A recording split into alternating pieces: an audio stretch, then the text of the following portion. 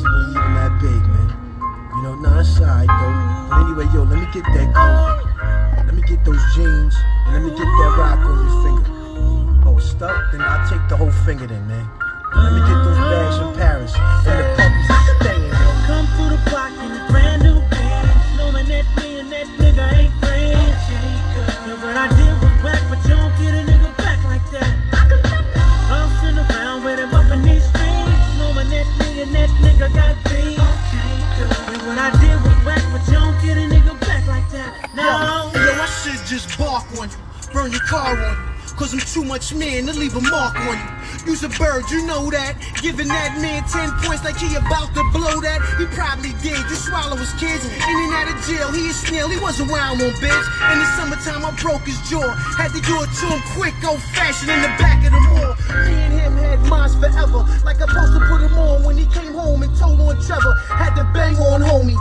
Ear blocks out and spots, throwing him shots like nigga, you know me. Stop frontin' for them niggas out. Sound like you really ride. And you a silly chick, thought you was really live. But I guess I was wrong. I'ma holla at dog and rip his head off. Words of a song.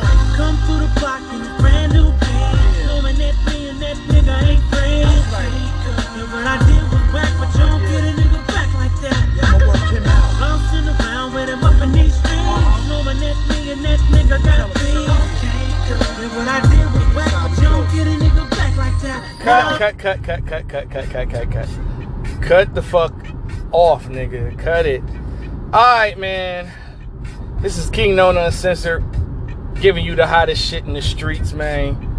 And this episode's gonna be called Out of Bounds, because my God, the shit that's going on right now is completely out of bounds.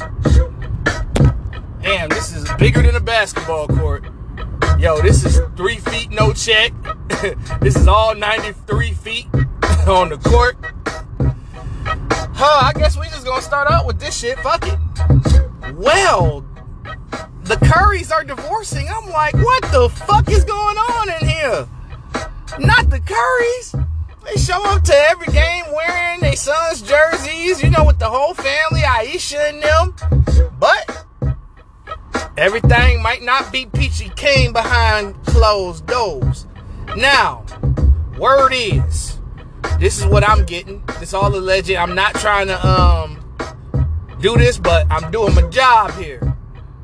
So, I mean, this goes on with every athlete.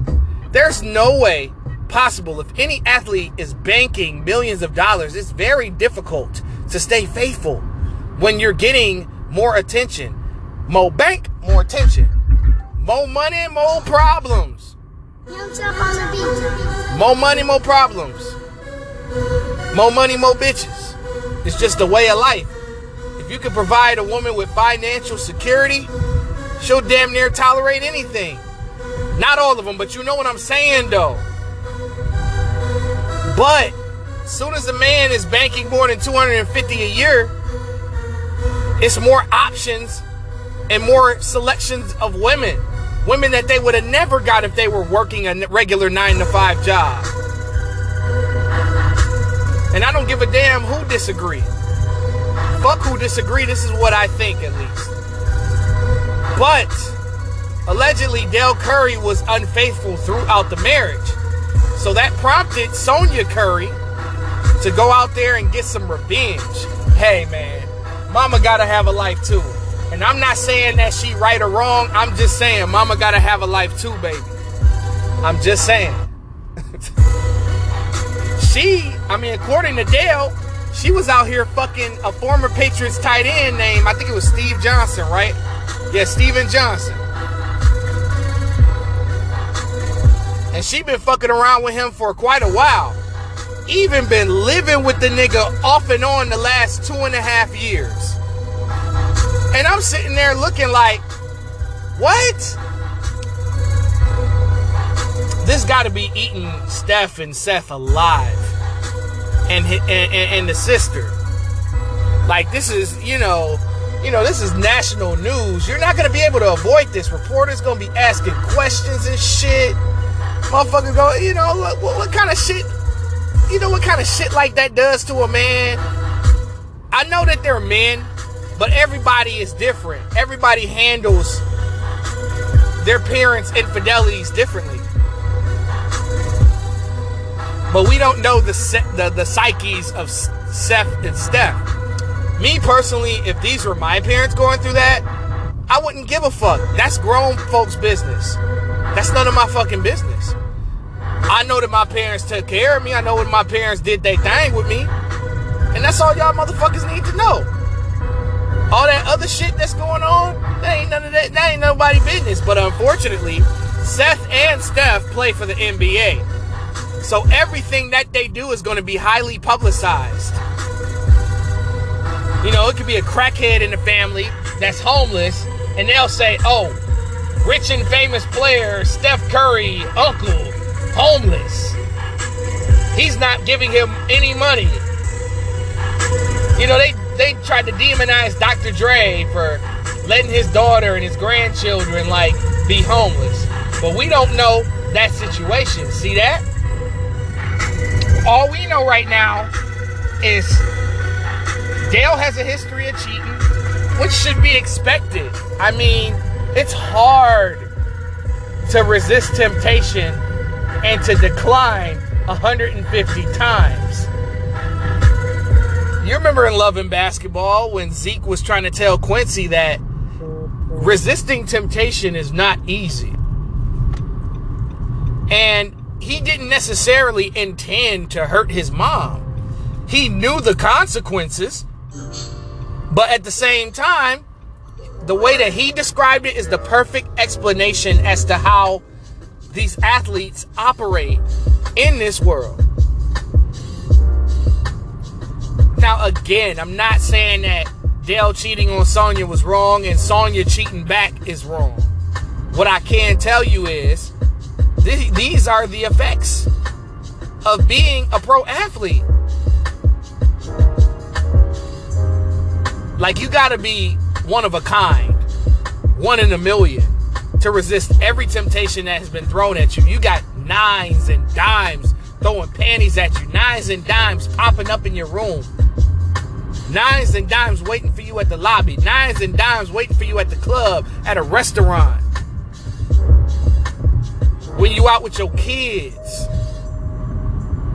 You know what I'm saying? Temptation is hard to beat.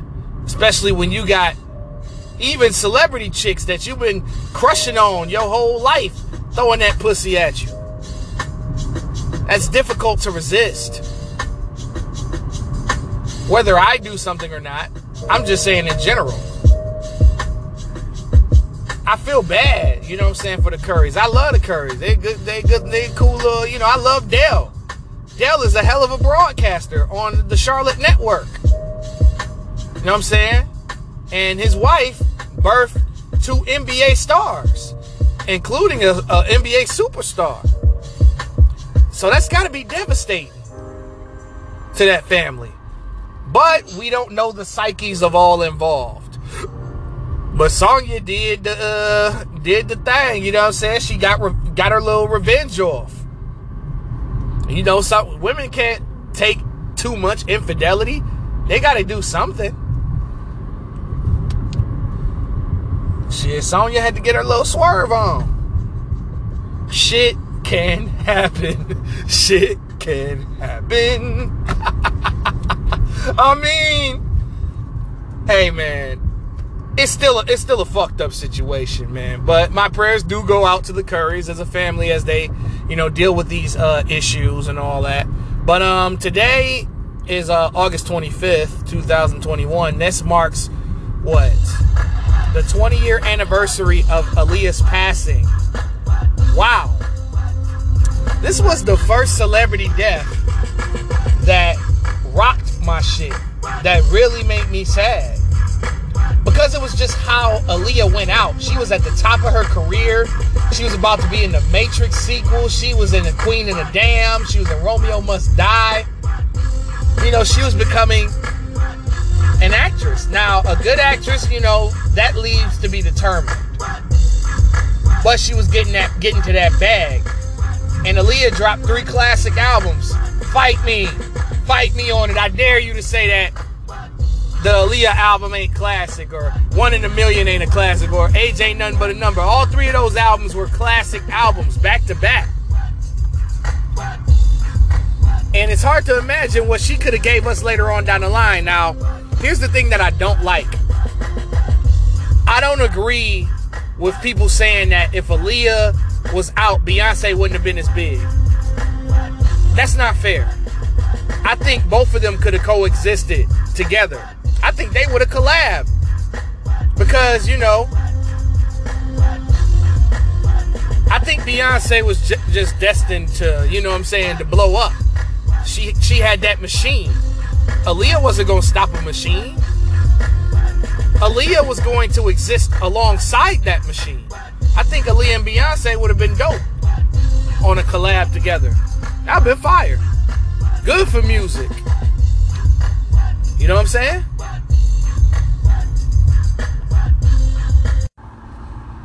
But Baby Girl left a lot on the table. You know, a what if legacy. You know, because as you can recall, you know, Aaliyah came into the industry through Star Search. And her uncle, you know, had a record label. And the record label put her together with R. Kelly.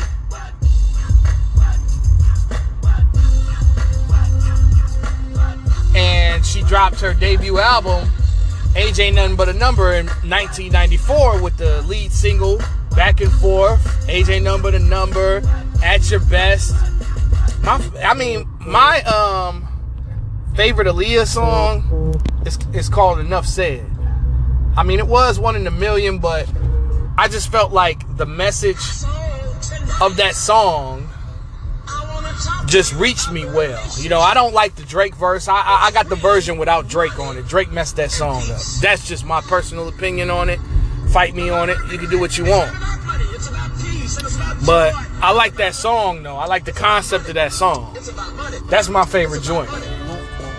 But the second one is definitely One in a Million. I mean, she has some joints. Like, even the album cuts, like Never Coming Back, Gotta Give It Up, Everything's Gonna Be Alright, Street Thing, Old School. You know what I'm talking about?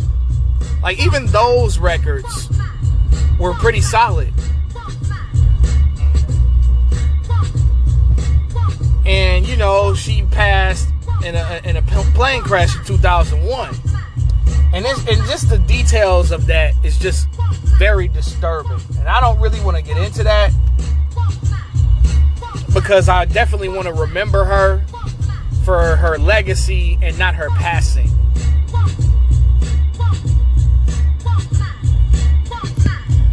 Yeah, but Aaliyah was a transcendent artist. She was definitely special. She was like, she had more of a monotone, low voice, but can hit that high note if needed. You know, she wasn't like a top tier vocalist, but she was like a pretty decent vocalist.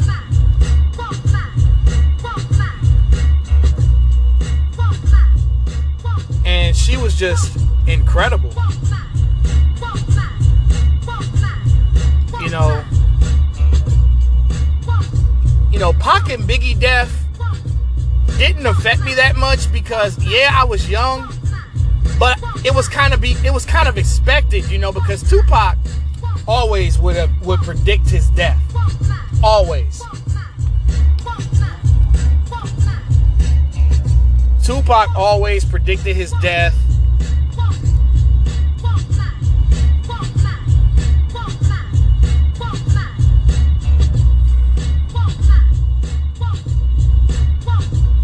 So it wasn't surprising. And then on top of that, guess what? Biggie, you know, it was obvious because it was definitely going to be a retaliation for Biggie's death. It was technically expected to happen.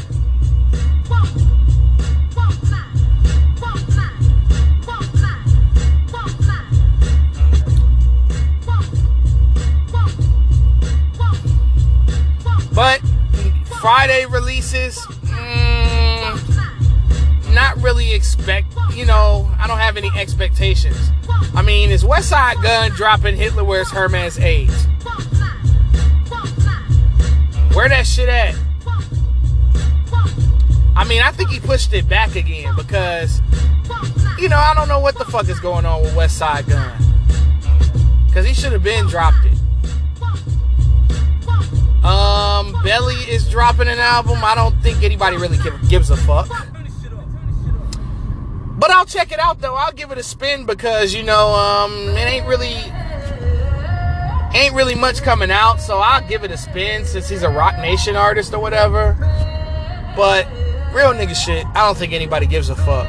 He does got a single with Benny, though. That's the only reason why I want to check it out. Is because of Benny. But I don't think that nigga got but 2 fans.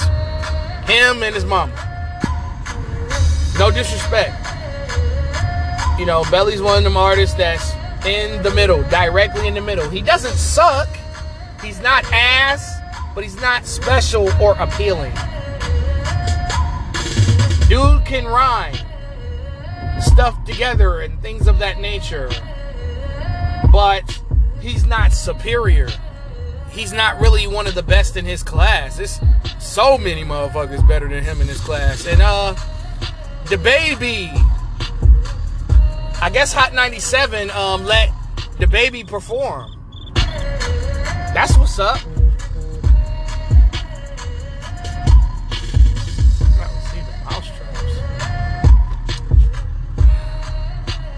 But yeah, I'm gonna get the fuck up out of here though. I'm gonna see y'all. This is King Known Uncensored, Out of Bounds, special edition episode. While I'm working, by the way.